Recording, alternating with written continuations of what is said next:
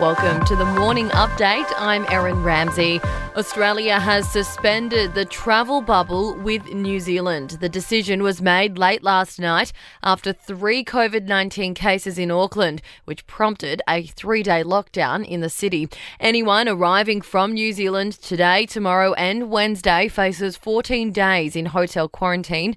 The decision will be reviewed in the next few days. Victoria says it's too early to say if a 5-day COVID-19 lockdown has been successful. Today is day 3 with the government to review the situation tomorrow.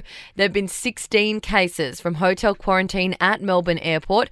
Professor Tony Blakely says there will be more. I'm expecting some of the people that are in quarantine now who've already tested negative will test positive in the next week because the infection will grow on them and they'll start shedding enough virus to be detected.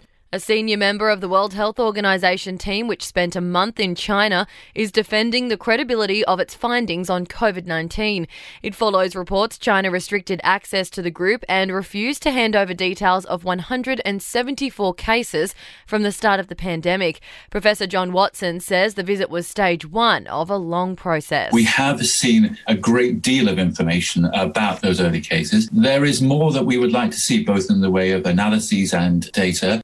The UK is on track to meet its vaccination targets today. 15 million people in the top 4 priority groups have received their first jab.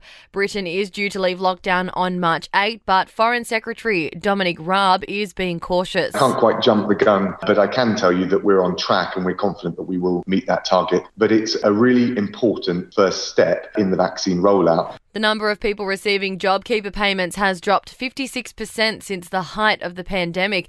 1.5 million people were collecting the wage subsidy in December after a peak of more than 3.5 million. Victoria had the highest number, receiving support at 626,000. And former US President Donald Trump has welcomed his acquittal after his second impeachment trial. He says it was another phase of the greatest witch hunt in American history. David Frum was a speechwriter for George W. Bush and says the verdict went against public opinion. Fewer than 25% of Americans say that Donald Trump did nothing wrong. 55 to 60% want to see him convicted and removed and agree with the impeachment process. To sport now, Novak Djokovic is into the quarterfinals of the Australian Open after beating Milos Raonic in 4 sets. Djokovic overcame a torn stomach muscle to win 7-6, 4-6, 6-1, 6-4. Ash Barty plays her 4th round match against American Shelby Rogers tonight. Serena Williams, Naomi Osaka and Simona Halep are all through to the quarterfinals. And in basketball, the Illawarra Hawks beat the Sydney Kings 85-82, while South East Melbourne thrashed the Perth Wildcats by 25 points, winning 96-71. To entertainment, and Meghan Trainor has welcomed a baby boy named Riley. The singer and her husband, Spy Kids actor Daryl Sabara, shared the news with a series of pics posted to Instagram. Trainor mentioned in the caption that her son was due on Valentine's Day, but came early on Feb 8th. Nicole Polizzi, aka Snooki, says she has COVID-19.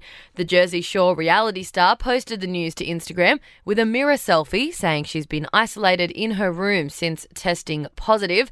And Britney Spears isn't working on her own documentary, despite reports that she is. The rumours broke after the New York Times released an unauthorised documentary framing Britney Spears last week. A source close to Britney says the project is not true. And that's the latest from the Nova Podcasts team. We'll see you this afternoon for another episode of The Update.